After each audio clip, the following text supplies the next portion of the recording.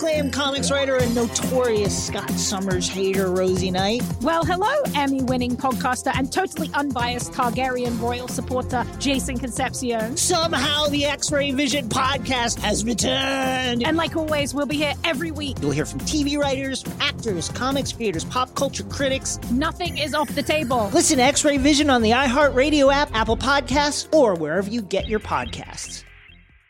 Imagine you're a fly on the wall at a dinner between the Mafia, the CIA, and the KGB. That's where my new podcast begins. This is Neil Strauss, host of To Live and Die in LA, and I wanted to quickly tell you about an intense new series about a dangerous spy taught to seduce men for their secrets and sometimes their lives. From Tenderfoot TV, this is To Die For. To Die For is available now. Listen for free on the iHeartRadio app, Apple Podcasts, or wherever you get your podcasts.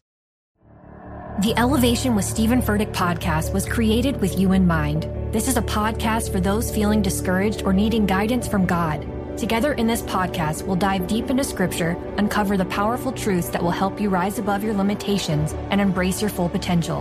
We're here to equip you with the tools you need to conquer life's challenges. Listen to Elevation with Stephen Furtick every Sunday and Friday on the iHeartRadio app, Apple Podcasts, or wherever you get your podcasts.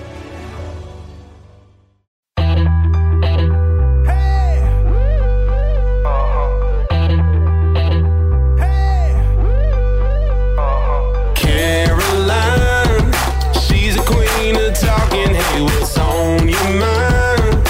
She's getting real, not afraid to feel. Talking soul to soul, just let it flow. No one can do it quite like Caroline. It's time for Caroline. Hey, on this episode of Get Real Podcast, I have Mama Karen Parker joining me. She is Jesse James Decker's mom. I interviewed Jesse James Decker a while back, and we started talking about what inspired Jesse, how she got her confidence, and all of it stems back to her mom, Karen Parker. So Jesse's like, you got to interview my mom. And I have to call her Mama Karen Parker because that's her name on Instagram. And she's just like the sweetest person in the world. And she has all this great advice. She makes you feel so good when you're around her and just gives you such warm energy. So she's like everybody's mama. And that gives you all the best information, secrets, cooking tips, love advice, life advice that you could ever want. She just wrote a cookbook, her second cookbook. That's an ebook that's coming out. She's already written one, Recipes for My Daughters, which is amazing. She's in the middle of writing a novel. We talk about romance. She's so romantic, and she has the best relationship with her husband that has totally inspired all three of her kids to have incredible marriages and relationships with their spouses. So it's just really an hour of getting incredible advice from one of the most kind, beautiful, smart, just caring women in the world. So here's Mama Karen Parker. Okay, I'm here with Mama Karen Parker, and I love this so much because we're in your natural environment at Jesse, your daughter's house. Right. Jesse James Decker and Eric Decker's house, and their daughter Vivi is right here. So this is like your natural environment, just with all your family. With a cookie, of course.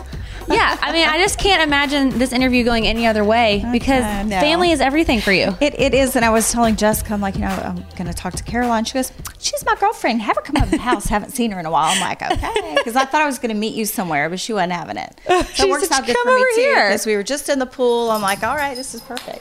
I love it, so. And something I love so much about y'all's whole little dynamic, and we got the dog here. Max. So everyone listening, there's going to be a lot of loving noise. Right. And by the way, great. Eric loves Maggie so much, you can ask him about it. Are you joking? Is that a joke or? Yes. Maggie's sweet. So this is a little, what kind of dog is Yorkie. this? A little Yorkie. Yeah. She's a calm little sweet thing. Oh no, honey, she's not. Not? It's so weird. In certain circumstances, you think she's just this perfect little quiet dog, and then you put a leash on her, and it's the Tasmanian devil. Really? To the point where I want to cry. I actually have cried on walks. It's sad, I know. Oh. They call it first world problems, so I'm going to try to stop feeling sorry for myself. I freaking love it. Well, she's been nothing but a little angel to me. So far. Does she pee the house or anything? Yes. Mammy says yes. She does. She's not on camera, honey. I love that Vivi's just sitting here laying on the couch with a cookie. Daddy's like, come on. She's not on camera. She's like, no, I'm just chilling. I got my cookie. Yeah, I'm lounging. it's all good. So talk to me about that. We're going to kind of start at the beginning with your life, but since we're here in the midst of all this amazing family love and chaos, which is the best, you have 3 kids, and how important is family to you? Well, I mean, without family, what are we? I mean, think about that. And I feel so blessed because that I have such an amazing family, and including children and grandchildren. And I mean, it's a blessing that can't ever be replaced, or nothing can come close to it. And although I love, being creative and having a career and all of that, I always tell the kids, on your deathbed, what are you going to crave more? Working more or spending more time with your family? So I think if you keep that in perspective, then you really realize how important it is to have love in your life. Yes. And I've known that just from knowing Jessie, that she's modeled. Well, when I was interviewing her, we started talking about you a lot because you've inspired her so much with her life. And she's like, you got to interview my mom. My mom's the greatest.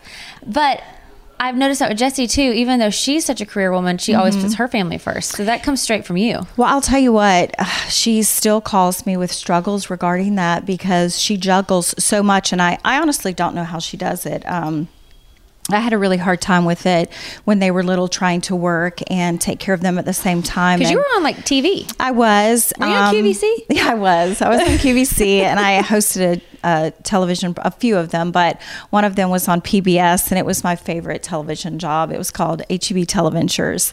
And for those folks down in Texas, HEB is a grocery store. Oh, yes. I'm from Texas. We loved HEB. It's phenomenal. Yes. It is a phenomenal grocery store. Anyway, they sponsored the program, and I got to do so much fun stuff, like swimming with beluga whales and meeting with actors and architects, and it just was so great. And I think that was absolutely the most fun adventure I had. But I remember John was actually in kindergarten at the time. Yes, my son John, he is.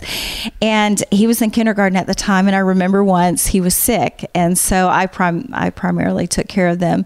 And so I didn't know what to do because the show was live, so I had to go to work. So I took John with me, and I remember he threw up in the car on the way, and I just didn't know what else to do, but I tried to take care of him, get him a little Sprite, and I put him on the set, and so they're kind of all used to it. They kind of grew up that way. I think that's the way to do it. Just bring your kids with you everywhere you go. Get them used to traveling and get them used to that environment, so then you can just be on the go. I think it's affected them as children because we've had so many changes, especially with the military lifestyle, that it's made them stronger people because they had to learn how to make new friends and learn new places and new faces. Live in new places. Yes, absolutely.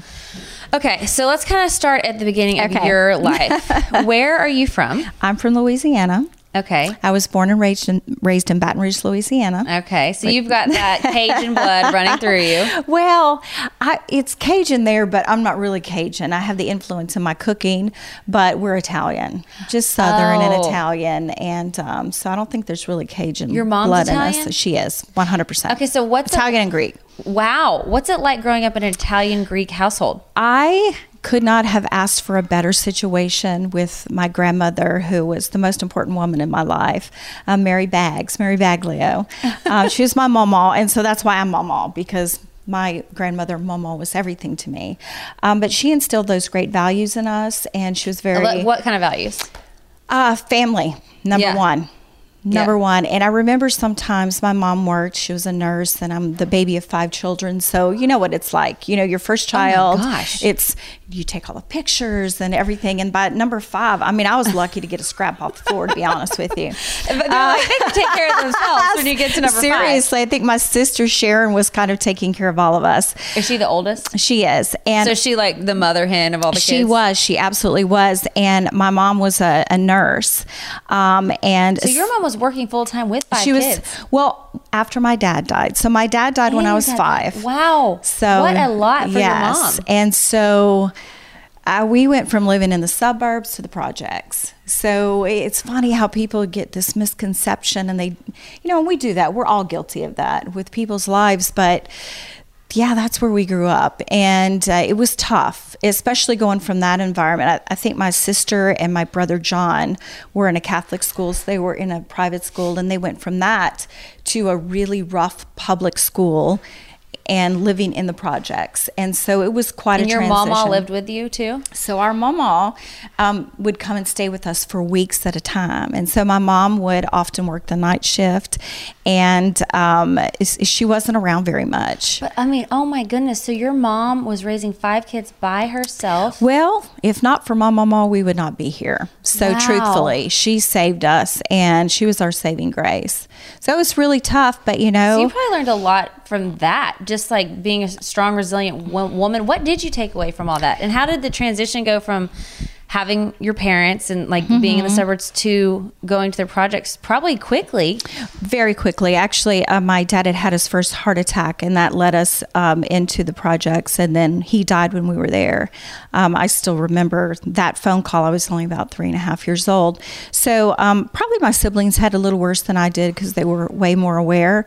But I think it just kind of makes you more grateful for everything in your life. And it also, you don't know any better. So you don't know that the challenges that you're facing, you don't realize how hard they are because it's just about perseverance. So I think I've spent most of my life not knowing better. And maybe ignorance is bliss, don't you think? I think that could be a blessing. Because, and I think that spilled over later in life whenever Jessica wanted to pursue a career in music. I didn't know any better. I just thought, well, if this is what she wants to do, this is what's going to make her happy. I need to help make her happy. I never thought that it's, I don't know the odds. That it's being the hardest career ever and so difficult. I had no idea. So again, I guess ignorance is bliss, but it just taught me that whatever you want, whether it's getting out of the projects or making something of yourself based on the few and little things that you have. And I always thought, my goodness, later on in life, I thought, what if I had like the beautiful blessings she had now, but maybe it wouldn't have made me the person I am today, to keep scrapping and fighting to get those things. And I think we're all given, a certain path in life so that we can affect other people in our lives. Absolutely. So I think my grandmother was given her path because it was difficult helping raise 5 children. I think she was given her path so that she gave me mine and so that I could be there for my children in the way that I felt they needed. What was your grandmother like? Oh my gosh, Mary Baggs. She was the most wonderful human being on the face of the earth. Kind. I don't think I've ever heard her complain. Really? So that's something I definitely do work on when I, stress out because Maggie barks all the time. Never complained. Always so gracious. You know that person when you go to their house and you walk in the door and immediately you feel like that person has been waiting for you to walk through their door all day. Like they're just so happy to see you? Oh my gosh, come in, sit down. What can I do for you? Do you need a little tea? You need a little coffee? How about some biscottis? I mean, you never felt like you weren't welcome in her home. And that, of course, just wasn't for family. People would stop in her house constantly. She made everyone feel wanted. Everybody felt wanted, and she would do anything for anyone and never expected anything in return. So she was a little angel on earth. Oof, boy. She and my aunts all lived together. There were 3 sisters. They all lived together? Yes. They were all single women? There were, yes. Oh, how cute is that? So my grandmother was the only one of the 4 of them that married. There were 13 in total in the family. And so there were immigrants from Italy. And so the 3 other sisters never married, and they all lived in the family home together. How sweet. Did they just cook?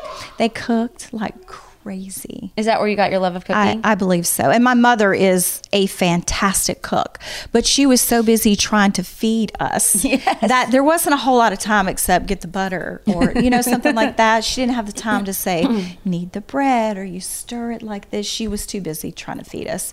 So my grandmother had the time, and she taught me the love of it. Oh my gosh. Yeah. What did you learn from being the youngest of 5? Well, you got to fight for attention when you're the youngest of 5. And I just learned whatever scraps were left, you had to take them, honestly. Were you ever upset that you weren't the first and you got like the first pickings? No, I don't think so. I was baby, and probably my siblings thought I was spoiled because, I was they used to call me baby. So I think I had it okay. I think being the baby is kind of fun. Yeah, you're the baby? I'm the baby. Yeah. But there's only 2 of us. Yeah. But No, that's perfect. By the time, like you said, it's kind of a blessing and a curse. By the time you get to the baby, it's like, oh, it's fine. Yeah, whatever. Let's not they worry can eat about off that. the floor. If something drops. Even number 3. Yeah, it's totally fine. Okay, so you learned just all your values. You learned so much for your mama, being the youngest of 5. It just like, and did you know something changed when your dad had died and you moved into a different spot, or were you just, like you said, in bliss and you didn't realize it? No, I knew. There was no bliss. I knew that things had changed. I think there's just that fight that comes out inside of you. And people have far worse situations. It was tough. I mean, it was tough. But people are in far worse situations and persevere from that. And I don't know what it is. I don't know if it's innate. It's something that we're taught, but there's just this fight that comes inside of you that makes you just want to keep making it. And I think if that fight dies, then your spirit does. I agree. So no matter what it is you're fighting for, and you know, our dreams change, our goals change in life, and I think that's okay too. And as you get married and have babies and whatever your circumstances change, my dreams change over the course of my life, and that's okay as long as you keep dreams. So what were your dreams as a child? When you started getting old enough to go chase them, what was that fight in you? What were you wanting to pursue? Because you got on TV. I did. I think the first thing I wanted to do was to be a writer, and it was just because I was just good at it. I was creative writing. So, you know, all those little certificates. My mom sent me one the other day. It was from the 3rd grade. Creative writing award. And I know that's silly, but it means something. It means a teacher at 3rd grade realized you had talent for creating things. So I always was very interested in that because it was just a natural thing, just being creative. And then I wanted to do television work and acting. And so, silly me, I wanted to be an actress, but I was married and had 2 kids when I finally was able to go to college. And so I thought... Because you got married young? I did get married at 18. I was very young. And so I just thought, okay, well, it's not realistic to be an actress, so I'll work in television. Like, that was realistic with 2 children. I mean... okay, well, I'll just work in television since I can't be a movie star. Okay. But again, ignorance is bliss. So I continued to pursue it. And I wasn't able to do a lot in college. I did some work. But then after years down the road, I just kept pursuing it till I finally got my foot in the door. How'd you get your foot in the door? Well, there was this new network in Orlando called America's Health Network. And you were living in Orlando? I was deciding where I was going to move next, where we were going to move our family next. So I applied for this job. The only thing that was available was for a receptionist at the time because they hadn't launched the network yet. And so, of course, I'm like, well, I'll be a receptionist and then I'll go audition. And how just silly get in. is that? And that's what happened. But you just believed it was going to happen. I just did it. And I wasn't afraid. That's another thing I really want to stress is don't be afraid. How many times do you go around your dreams? You go around them like, I'm going to pursue this and I'm going to meet this child. But what if you actually attack the dream? Attack the dream. Right. That's a lesson I've learned from going around my dreams. So you got to attack it. Imagine what you're straight forward. Right. Why do we go around our dreams? I have no idea. Are we scared we're not going to get them? Maybe we're afraid. So, but we'll go for something else, which might be a little lesser than what we're actually pursuing. And why would you waste your time on that? That is a really profound point. But you still may be accomplishing great things along the way, and I think that's part of the path. So, So when did you learn to attack your dreams? I'm still learning. I am, and you know that I put out an e-cookbook. Yes, and amazing. And that was an incredible project tell me the name for of that me. book. It's called Recipes for My Daughters. Oh. So I originally wrote the book because Jessica was engaged to Eric, and I wanted to do something really special. And, you know, I wanted something personal. Not necessarily something huge, but something really personal. So I thought, how about if I collect all of the recipes that she loves? Because she was already calling me and saying, I need to cook this for Eric. What's the recipe? And I did the same thing to my mom. She would ask me 100 times for the same recipe and think, write them down. But I'm still guilty of it.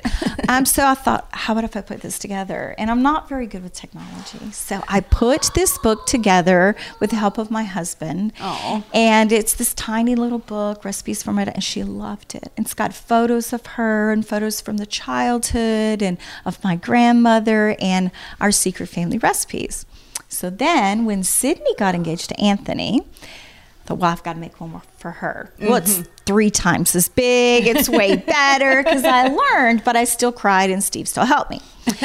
So then John and Allie said, why don't you make it an ebook? Because John has a company where he develops ebooks. And I thought, I don't know how to do these things. That sounds very complicated. It does. But I wrote it, had all the recipes tested, the photographs taken, and painstakingly put it together. And you know, when you set out to do a project and you actually complete it. That is such a feeling. Doesn't it feel great? Oh my gosh. So to just do it all the way through. I felt so good about it, and it did very well. And so I thought, well, I'm going to do a second book. So I've completed all the recipes; they've been tested for my holiday recipes and for my releasing. daughters. It's going to be in November. So it's called what's it called? Holiday Recipes for my daughters. Oh my gosh! So we've got actually the meals that are all the favorites of the kids at the holidays, and some really great secret recipes in there too. So then I thought, which I love cooking and I love writing, and I've been writing this novel because writing was your first love, right? But I've been writing my book for about 5 years. And this is like a fictional book based on your life, based loosely on my life. So I thought, this is it. When I complete Holiday Recipes for my daughters, I'm not going to go around it anymore. So that's why I'm saying I'm still learning too. I'm going to go straight to it. So I'm going to finish this project. I won't die with this book in me. That's what I say. Have you started it? Oh, yes. I've been working on it for about 5 years. How amazing, though, that your first dream that you had, like when you were growing up and like chasing that first dream was writing. It was. And now look at you all these years later doing it. You know, I think a lot of people... Like the dream never died. It didn't die. And I used that for different things in my life. So I used to constantly, before Jessica had her huge team of people, I would write things for her, whether it was a press release or whatever. I would write a lot of things or help edit things for her. So I was constantly still doing that. And even when I hosted Televentures, I wrote the scripts and all of that. So I used all of those skills, but never the way I really wanted to. Mm-hmm. So maybe it's just a process. So if you're out there and maybe you're using those skills that really are part of your dreaming, you needed to hone them before you are actually ready to straight attack. Okay, so going back to QVC. Okay. You're in Orlando, there's a new network, and you're like, okay, I'll take the secretary job. So how did you go from secretary to being on air? There were auditions, and I worked for the VP of production, and I still remember his name, Craig McCachran, because it was very hard to pronounce his name. McCachran. And I asked if I could audition, and he said yes. And so I went down on my break and auditioned, and I think I got backup hosts because these were professionals. And had you ever hosted before? No, I just a little in college, very little, and I'd made some really huge mistakes. Thank goodness they were, in college. But you had the confidence. You're like, I'm going to do this. Absolutely. It was my dream. It just was my dream. So I ended up getting the job, and then sometimes the host would get sick or they would call in. So you got the backup host job. So I got the backup, and then I'd sit at the desk. And so again, don't ever give up. I'm sitting, you don't know what's going to happen tomorrow. Right. So I'm sitting at my desk, and I'm really bad at technology and computer work, but I'm, the secretary doing all the technology and computer work. And then I get a call. His name was Lou. I can't remember the guy's name, but he'd call and say, he had this New York accent. He'd say, Craig, I need Karen down here. So I would, that's terrible. So I got dressed and I'd go downstairs and I would host. So you're just ready because you're already in the building. Oh yeah, I'm doing it. And so over time, you just kind of like assumed the position. Then I was part-time. So then I had the part-time job. And then I remember my boss saying, you really don't want to be a secretary anymore. And I was like, I'll help you. I'll continue to help you as much as I can. But yeah. And so then you became the host. I did, and then I developed a demo reel, and that's how I ended up working with QVC. So I would fly in and represent companies and their products, and it was so much fun. So how do you sell stuff on QVC? Oh, it was so fun. Did you have to talk really fast? It's like an auction? Not really, but you would be great at it because it's natural. So, are you like, now this product, I love this. This is, like, how do you do it? Like, sell me this iPhone. What would you do without your iPhone? How did you get along in life? If you're lost on a country road and you can't figure out where you need to go, what do? You use your iPhone, right? This is going to get you out of trouble. It's so easy because you just really think about what the product's used for. Right. And the usages and how it's going to make your life better and different. So I think you can find truth in whatever the product is to really sell it. Yes, because if you can't find truth, then you probably can't sell it. I won't represent something I can't sell. I totally agree with that. I did song plugging for a while where you like pitch songs to artists. And if I didn't believe in the song, I'm like, I cannot try to get an artist to cut the song if I don't actually think it's a good song. So I'm sure that's the same kind of thing. If you can't find a reason why you love something or can see the value in it, how can you sell it? And I think that I'm doing someone a favor because maybe they really do need that iPhone. Yeah. Maybe they've been lost. Maybe they will get lost. Maybe they need that map feature.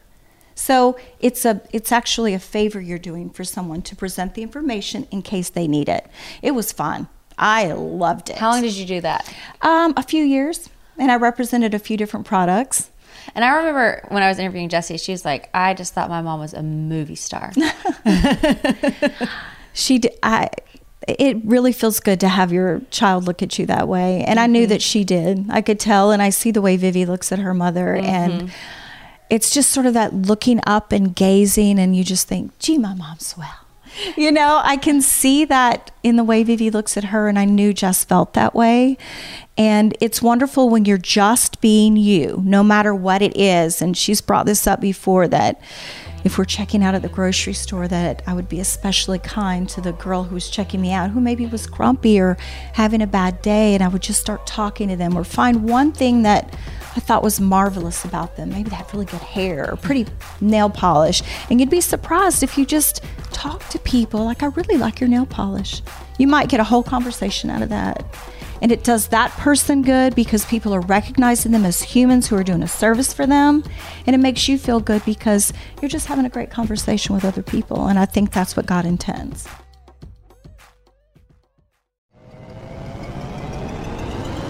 Hello, acclaimed comics writer and notorious Scott Summers hater, Rosie Knight. Well, hello, Emmy-winning podcaster and totally unbiased Targaryen royal supporter, Jason Concepcion. Rosie, somehow the X-Ray Vision podcast has returned. It feels so good. It does. And like always, we'll be here every week covering the wide world of TV, movies, comics, and geek culture. That's right. We'll be talking about Batman, heroes of that stature, and of course, we'll be inviting our friends in the industry to come geek out with us and share stories. We'll hear from TV writers, from actors, comics creators, pop culture critics, and more. Nothing is off the table because geek culture is pop culture, and we can't wait to share our love of it all with you every single week. Listen to X-Ray Vision on the iHeartRadio app, Apple Podcasts, or wherever you get your podcasts. I'm preaching to somebody today who is waiting for God to give you your next step. And you don't know what it is yet. You need God to show you your next step. Because God, I can't stay where I am, like I am, where it is. This isn't going to work. I have to move on, but I don't know where. A lot of time you'll use it as an excuse. Well, I don't know how. I don't know where. I don't know what. God, if you show me. God, if you tell me. God, if... No. You know enough right now. And if you needed to know more, he would show you. Hey, this is Stephen Furtick. I want to invite you to listen to my podcast, Elevation with Stephen Furtick. I am here to help you for the battles that you face in life, for the times when you feel discouraged, for the times that you need guidance from God. I want to give you the truth of what he says about you to help you rise to your full potential. Listen to Elevation with Stephen Furtick every Sunday and Friday on the iHeartRadio app, Apple Podcasts, or wherever you get your podcasts. I'm Tamika D. Mallory. And it's your boy, my son, the General. And we are your hosts of TMI. New year, new name, new energy, but... same old us. Oh, yeah. And catch us every Wednesday on the Black Effect Network, breaking down social and civil rights issues, pop culture, and politics, in hopes of pushing our culture forward to make the world a better place for generations to come. But that's not all. We will also have special guests to add their thoughts on the topics, as well as break down different political issues with local activists in their community. If you like to be informed and to expand your thoughts, listen to TMI on the Black Effect Podcast Network, iHeartRadio app, Apple Podcasts, or wherever you get your podcasts. That's right. Now, where did you get that kind heart and that wanting to spread kindness to people? I think we learn things from the people that are in our lives, whether they're teaching us how to behave or how not to behave. Mm-hmm. So I think there have been certain people in my life who have taught me I don't want to behave that way. So I strive very hard not to behave that way to hurt people. Because of the way it made you feel. Right. And then there are certain people, or even, people who maybe they're not the perfect role model, but there's qualities about them that you really love and you take that quality with you. So you are very intentional about what you put out into the world. I try. With yourself. I try very hard, and I think we're all a work in progress.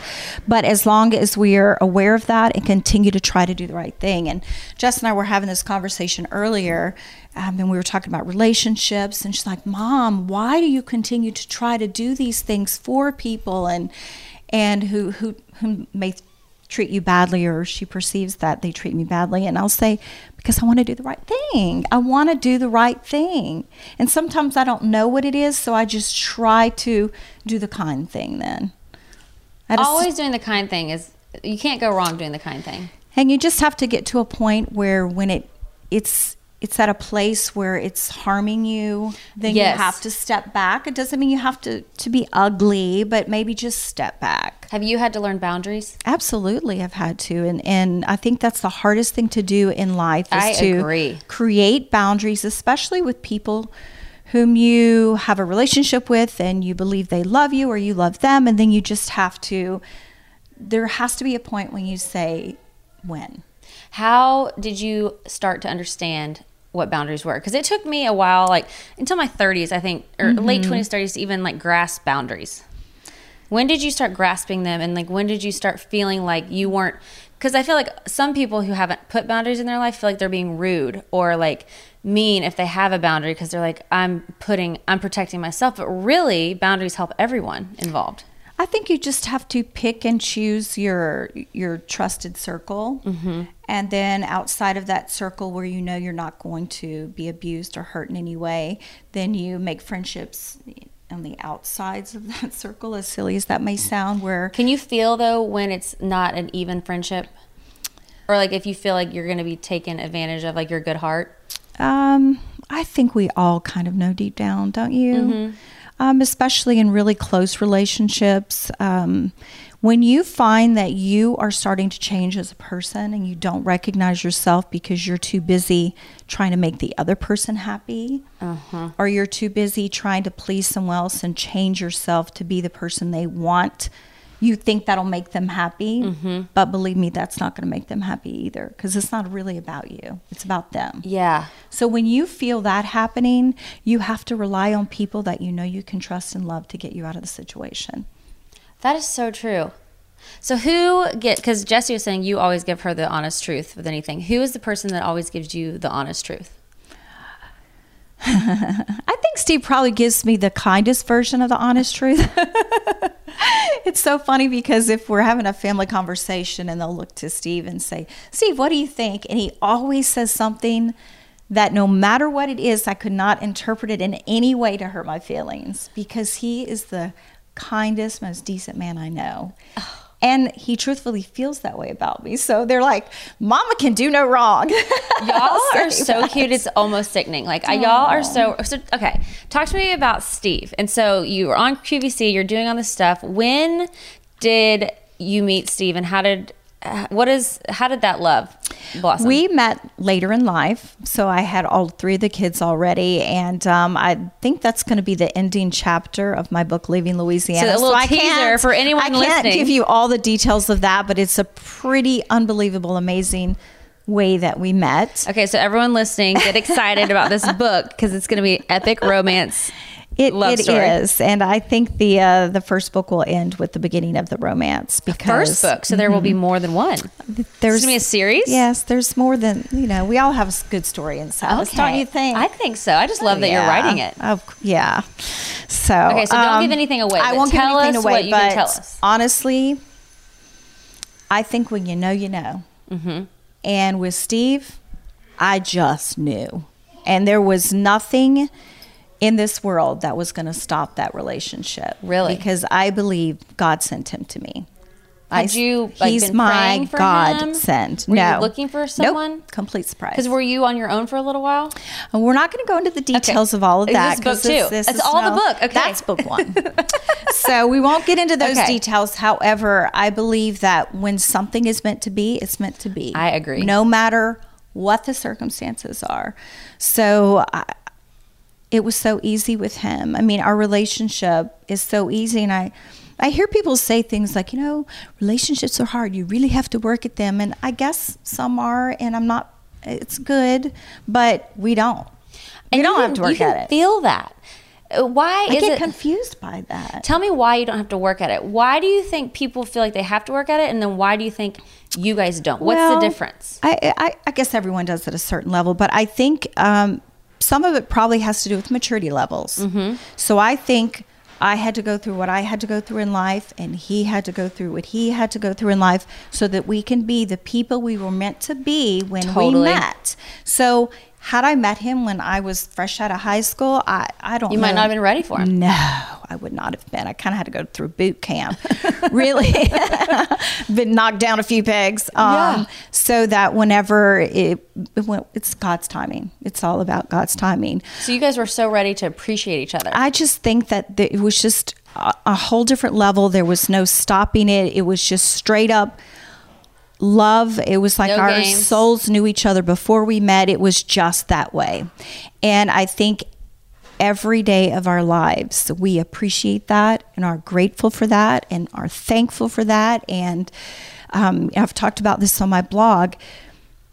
I get questions about, what do you do when you argue? And I say, we don't argue, because I don't want to win, because that means Steve loses.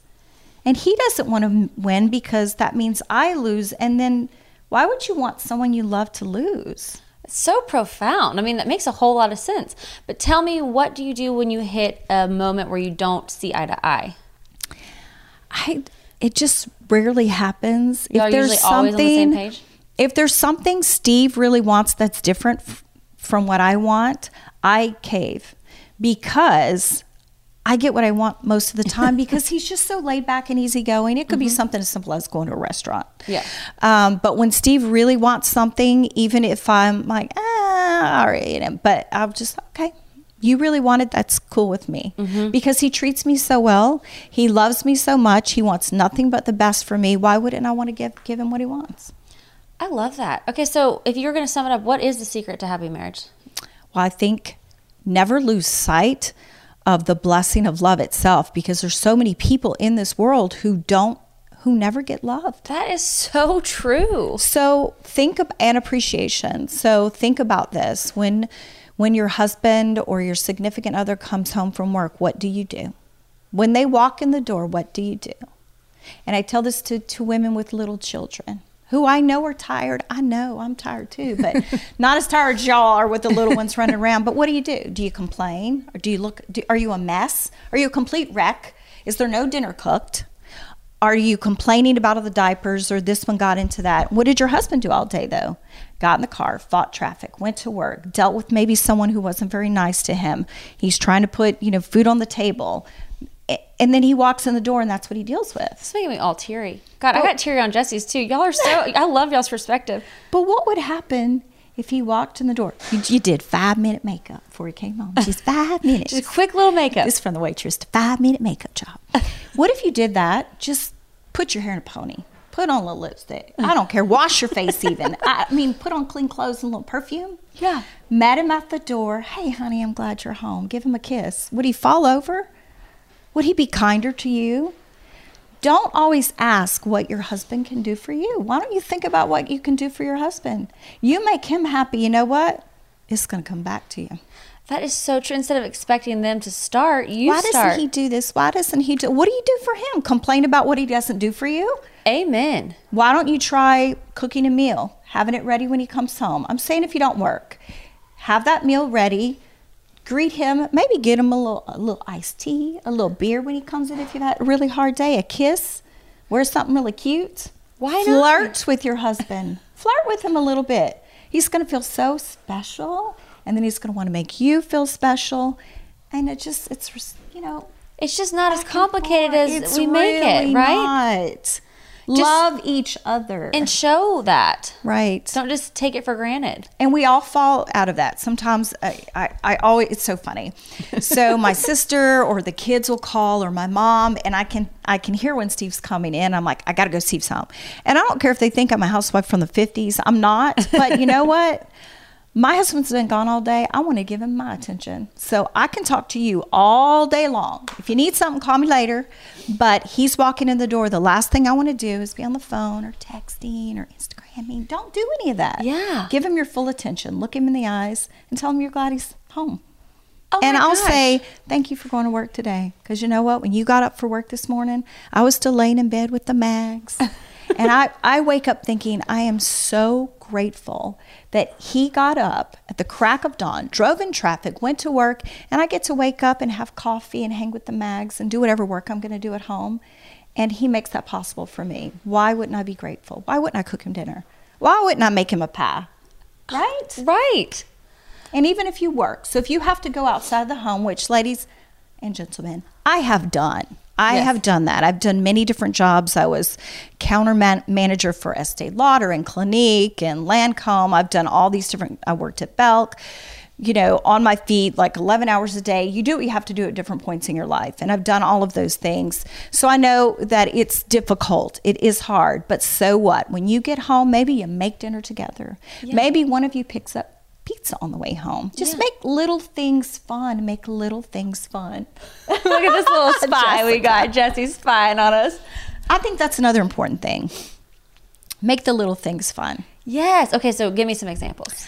Oh, just a silly example. I remember when the kids were little and we'd ride in the car, and if all the lights turned green, I would just get really tickled, especially with little John, because he would be in the car with me a lot. And I'd say, John, the stars are lining up for us. Look at that green light, green light, green light. Just little stuff like that. Here, Jesse, you want to come weigh in on this? You come tell us. I just want to know when I can grind this coffee. Grind it. It'll be loud. And I don't grind it. I could use some coffee. Oh, yeah, I could use some coffee. Jesse, do you need some coffee? I don't need coffee because it makes me all jacked up because I don't drink caffeine at this point because I'm supposed to have a baby in 2 days. Tell me one of your favorite stories about your mom really fast while you're here. You just got to grab this mic. You got to get on the mic. I have a lot of really, really, really great stories about my mom, but I think I mention this story to you all the time. One of my memories I remember earliest of thinking my mom was a movie star was when we were at a grocery store. I told the story. I know, but it's the most clearest, youngest memory I have. She was wearing these cut-off jeans that were kind of split, and you could see her beautiful tan legs. She had Birkenstocks and a white t-shirt. Her hair was in a French braid, and she was checking out groceries, and I was standing behind her looking up at her like this, and she was being so sweet to this old checkout lady and making her day and asking her questions about her and being so sweet and having this big Southern accent. And I just remember looking up thinking, my mom is so pretty. And what did that instill in you from a young age? To just be kind to people, be so kind to everyone, and that you can be beautiful effortlessly. Because she barely had any makeup on and was just so glowing and tan and had just these cutoffs and her hair in this French braid. And I just thought, God, she's so beautiful and she's like a star. And everywhere we would go, I would stand behind and watch every person's head turn when she would walk in, and she would not notice it. She really wouldn't. She was focused on her children, but I would just watch everyone stare. And I just remember thinking, oh, but my mom, like, people just are so enamored by her. They think she's the most beautiful and coolest person. And I looked up to her. And so much of your beauty is your kindness too, because you're so physically beautiful, but your kindness is what really overflows. She was so just kind to everyone, and she talks to everyone and knows everyone's story, right down to the Uber drivers now. I just had the most interesting conversation. This Uber driver, he told me about his whole childhood, his life, and he was at a crossroads, and I just told him, you go for it. And I'm grinding. Grind the coffee. Oh, that's amazing. That's incredible. And it's just, honestly, I think kids learn by example. They do. And I'll tell that to the kids. I'll say, your children are watching you. Yes. They are watching everything you do. So I don't care what you say or what you might profess to them, they watch what you do. Yes. So be careful. Yes. And were you always aware of that? I think sometimes I'm still reminded. I was in the car with Vivian the other day, and someone pulled out in front of me, and I was like, oh my gosh, said something like that. And then I never get frustrated like that. I'm trying to remain very calm. And she goes, Mama, what happened? I go, oh, nothing. And I just start singing a song. And then I was like, this is a child will hold up a mirror for you. And I thought, she didn't like the way that I just behaved, and I felt so terrible. You're such an angel, though. I mean, all you said was, oh my gosh, a little bit raised of a voice. I didn't say any cuss words or anything, thank God. God. Most people are cussing and yelling. And I didn't, but it was enough that it startled her because I don't behave that way. And then I thought, oh, get it together. You don't want her to see you like this. So I think kids are a good gauge for our behavior, too, don't you think? I totally do. Oh. Gosh, are you going to write a book about life next after your romance novel? Is it a romance novel? It has to be because you're so romantic. I think that we can look along the lines of things like, have you heard of Anna Quindlen? Black and Blue by Anna Quindlen. Yeah, Sisterhood, yes, that kind of thing. Oh, they don't get along too well. Oh, we got another dog in here. Jakey. I love it. The Glass Castle, sort of all of those kind of melt together. It's sort of Louisiana upbringing. And can we say the name of the book? It's Leaving Louisiana. Leaving. So is it talking about you leaving your childhood? I'm leaving Louisiana, yes. And then you're meeting Steve and all the romance. Well, there's a lot that comes before that that's really important for the story. And for me, when I read those types of books, it helps me as a person. So whatever trials and tribulations we go through in our life, if we can see that someone else has gone through that and the way that they handled it, whether it was gracefully or they championed and made themselves, a better person through it, those sort of books help me and have helped me. So for me, finishing this book is also important because I want to send that message out. It's helpful because I need to write the book for myself personally. I need to write it. Is it like you feel a calling on your heart? I feel I have to write it for myself. It's like a strong pull. Yes. You feel it and you're like, I have to write this book. My book, I won't die with my book in me. Really? I won't die with my book. I can't. So it's not just like, oh, I want to do this because I would love to write. It's like you have to.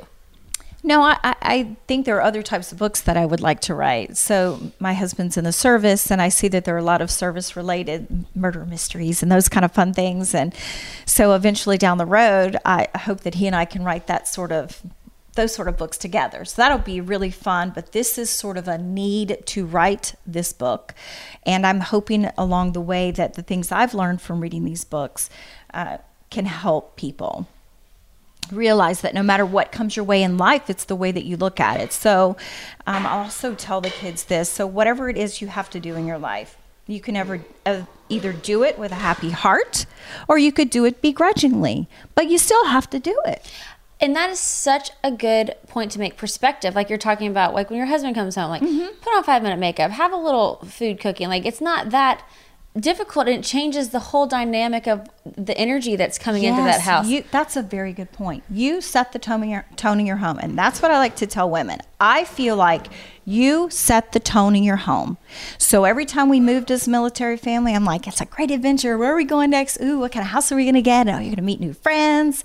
Instead of, oh my gosh, we have to pack up and blah, blah. It's all about perspective. Like you were saying with John with the lights turning green. Yes. Like, it's like a fun adventure. Like, oh my gosh, we got all the green lights. Exactly. Make the little things fun. And so I'm going to have to go to that next duty station. So I'm either going to go there and be a negative Nelly and be grumpy. Because there are things you have to deal with. I'm not Pollyanna. I know you got to go to a new school. You got to get the shot records. You have to sign up for new sports. Make all new friends. It is a pain. However, get a new house. Like pack it all up. But it's a great adventure too, right? Oh my gosh, what if you meet this most amazing person in the next place? Or you get on a soccer team and it wins the championship? Or you, as Jess did, start a new school and you become the homecoming queen. Yes. In 3 months. You don't know what's waiting around the corner. So if you are depressed or sad about something, Jess was really, really bullied as a kid. And it was the lowest of the low, to the point where I remember she would call me on her lunch break because we would just chit chat. She would sit alone at lunch and call me. And it was really at a low point. We move, and 3 months later, she's homecoming queen. Everything can change. We do not know, so matter how down you're feeling right now, just really seriously think about what blessing might be around the corner. We don't know what tomorrow holds. And that's true for everything. So appreciate what you have today. That's also another important message in the way that we treat people in our lives. What if you treat someone badly and then they're not here tomorrow? These are things we have to think about. It happens every single day. So if you live and love in the moment, you won't have any regrets tomorrow, no matter what happens. Now, where did you pick up all that perspective? Because especially like moving all the time, starting over in new cities, packing up 3 kids, starting the new schools, all like you said, all the shot records, like all of that. Like, what if they don't get along with people? What if you don't find any friends? You could have easily complained and no one would have blamed you for it. But how did you decide that you didn't want to do that? Because that's a choice. And when did it click that it was a choice for you? The bottom line is I want to be happy. So, which menopause makes that a little more difficult. Like when you go through it? I'm saying menopause, you still want to be happy. It's a little bit more difficult. I'm not quite as cheery as I used to be, but I still want to be happy. It was just easier before. Anyway, ladies out there who are in this situation, I feel you, sister. So I think that really is what it's about, choosing happiness. I don't want to be grumpy. I don't want to be sad. And I really do think there could be cool things waiting around the corner. You love an adventure. So I do. And especially if I'm somewhere where I'm not loving it. Guess what? I'm moving. And I remember, I think Steve is a huge part of this too. So think about the person that you're with and the things that you share with them. I remember once we were in Florida and we left and we got this flat tire on the trailer, and it was out in the middle of nowhere, and it's hot. And it could have been a really bad day. I don't remember that day badly at all. Did y'all just make it into a fun adventure? Yeah, we just got out, talked, chit-chatted. I can't remember how Steve figured it out, but yeah, it was fine. So Steve has a very optimistic perspective. He does, and he wants to make me happy, and he wants to have fun and be happy. So you've got to find a partner where you just feed off each other's happiness instead of the opposite. That is so beautiful. And to be so lucky in love, why do you sweat the small stuff? And I have to keep reminding myself that too. You know, I do. But I think as long as you're working towards that goal of happiness and appreciation for everything that God gives us, you know, we're winning. That is amazing. Right, Deb? So what are you looking forward to in the next 5 years? Like if you could map out if you can map out how the next 5 years would go for you, what would be happening? Steve and I always say we make plans and God laughs. That's so true. It happens. Seriously, even we know exactly what's coming next, everything changes. So he seems to have better plans than we ever do. So I don't know what's going to happen, but I would just say more grandbabies and just happiness and spending time together and more time with Steve. I just want more time with him. We met later in life. And how long have y'all been married? We've been married. We've been together almost 20 years. Oh. So, and we met later in life. So it's just a matter of wanting to spend every single moment that we can together. That's a goal in life. And more time with these grandbabies, of course. I mean, how amazing. You literally are just an angel on this earth. Oh, you're such a kind, beautiful spirit. I try, though. But, you know, we all make mistakes. But you choose it. You choose to be this way. I'm trying, yes. I think we're all a work in progress. But yes, I want to do the right thing. Something inside of me wants to always do the right thing. And be happy. And not do anything begrudgingly. That is a very big thing to me. Why do you do things begrudgingly? If you've got to get up and go to school, why do it begrudgingly? You got to go anyway. You have to go to school. So why complain? So why do it and be grumpy? Why do people do that? I don't know. It's such a habit that so many people are in. The dishes. You have to do you know what? I turn on the music, I light a candle, and I sing and I do the dishes, or I talk on the phone. I love doing that. Thanks, honey. Yeah, find a way to enjoy it. So I do my chores while on the phone. And how great is that? folding clothes, I call my mama. I let her just chit chat and tell me recipes and things. So you're enjoying yourself. Exactly. And the next thing you know, the chores are done. And the kids were that way when they were little. Sydney and Jessica, they would do chores while they were doing something else, and before they knew it, the chores were done. Yeah.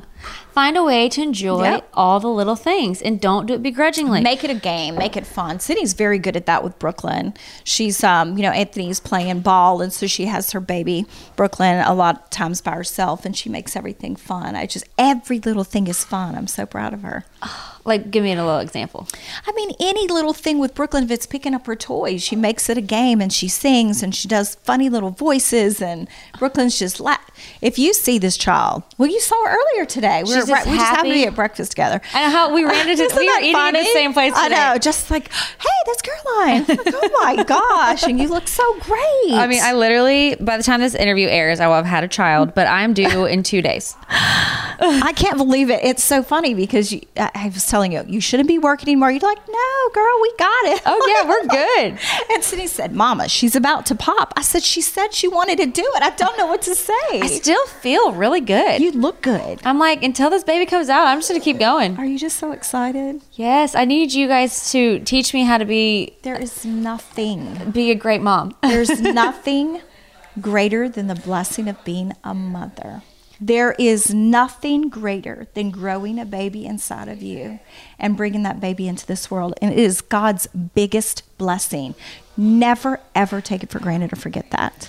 I totally agree. I have felt that way this whole pregnancy. Just so thankful and grateful. I mean, I've had a lot of anxiety, like fear of losing her sometimes. Yes. Well, that never goes away, ever. But I feel like it's such a privilege and it makes me teary. And a blessing to be able to grow a child. Because not every woman can. Nope, you're absolutely right. And to be able to get this gift and to see what little human is coming into this world that I got to help create, I'm like, oh my gosh. And enjoy every moment. I know some people maybe don't like certain stages, but there are so many great things about every single stage of motherhood. And can I call you? Of course you can. Can I be on your call list? Of course you can.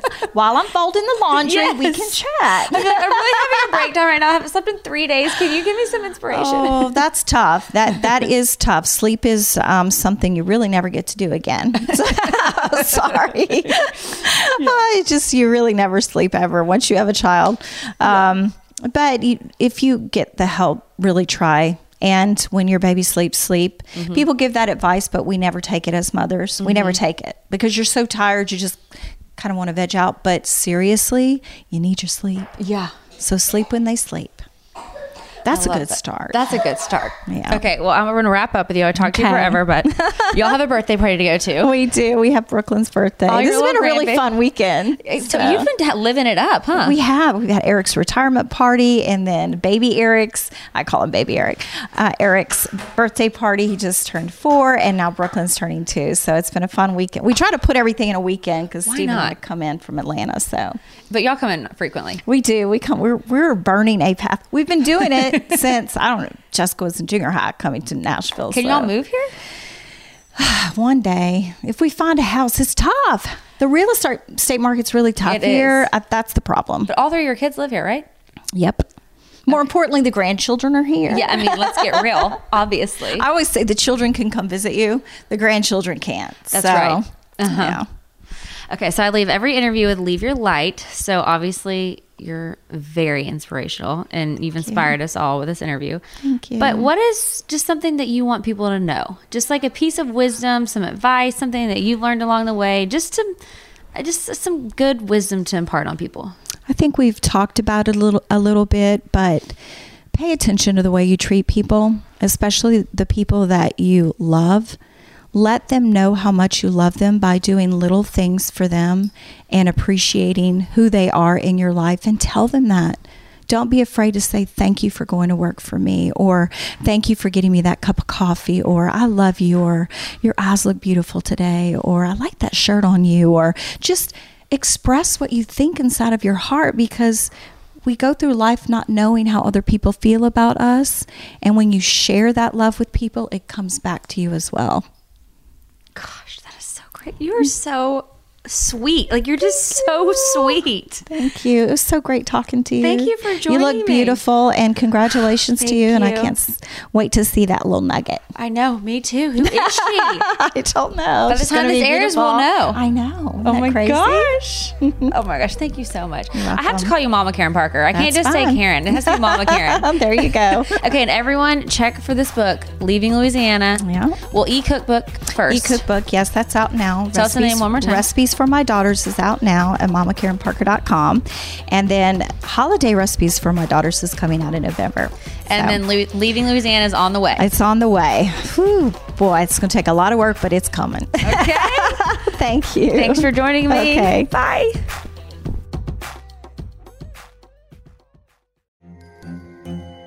Hello, acclaimed comics writer and notorious Scott Summers hater, Rosie Knight. Well, hello, Emmy-winning podcaster and totally unbiased Targaryen royal supporter, Jason Concepcion. Somehow the X-Ray Vision podcast has returned. And like always, we'll be here every week. You'll hear from TV writers, actors, comics creators, pop culture critics. Nothing is off the table. Listen to X-Ray Vision on the iHeartRadio app, Apple Podcasts, or wherever you get your podcasts.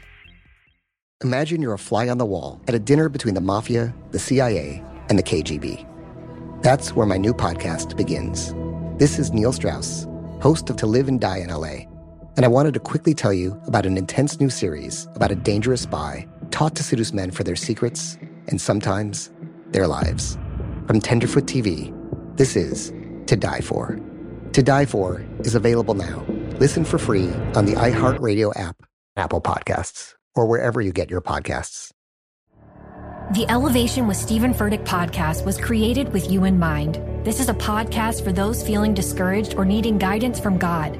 Together in this podcast, we'll dive deep into scripture, uncover the powerful truths that will help you rise above your limitations and embrace your full potential. We're here to equip you with the tools you need to conquer life's challenges. Listen to Elevation with Stephen Furtick every Sunday and Friday on the iHeartRadio app, Apple Podcasts, or wherever you get your podcasts.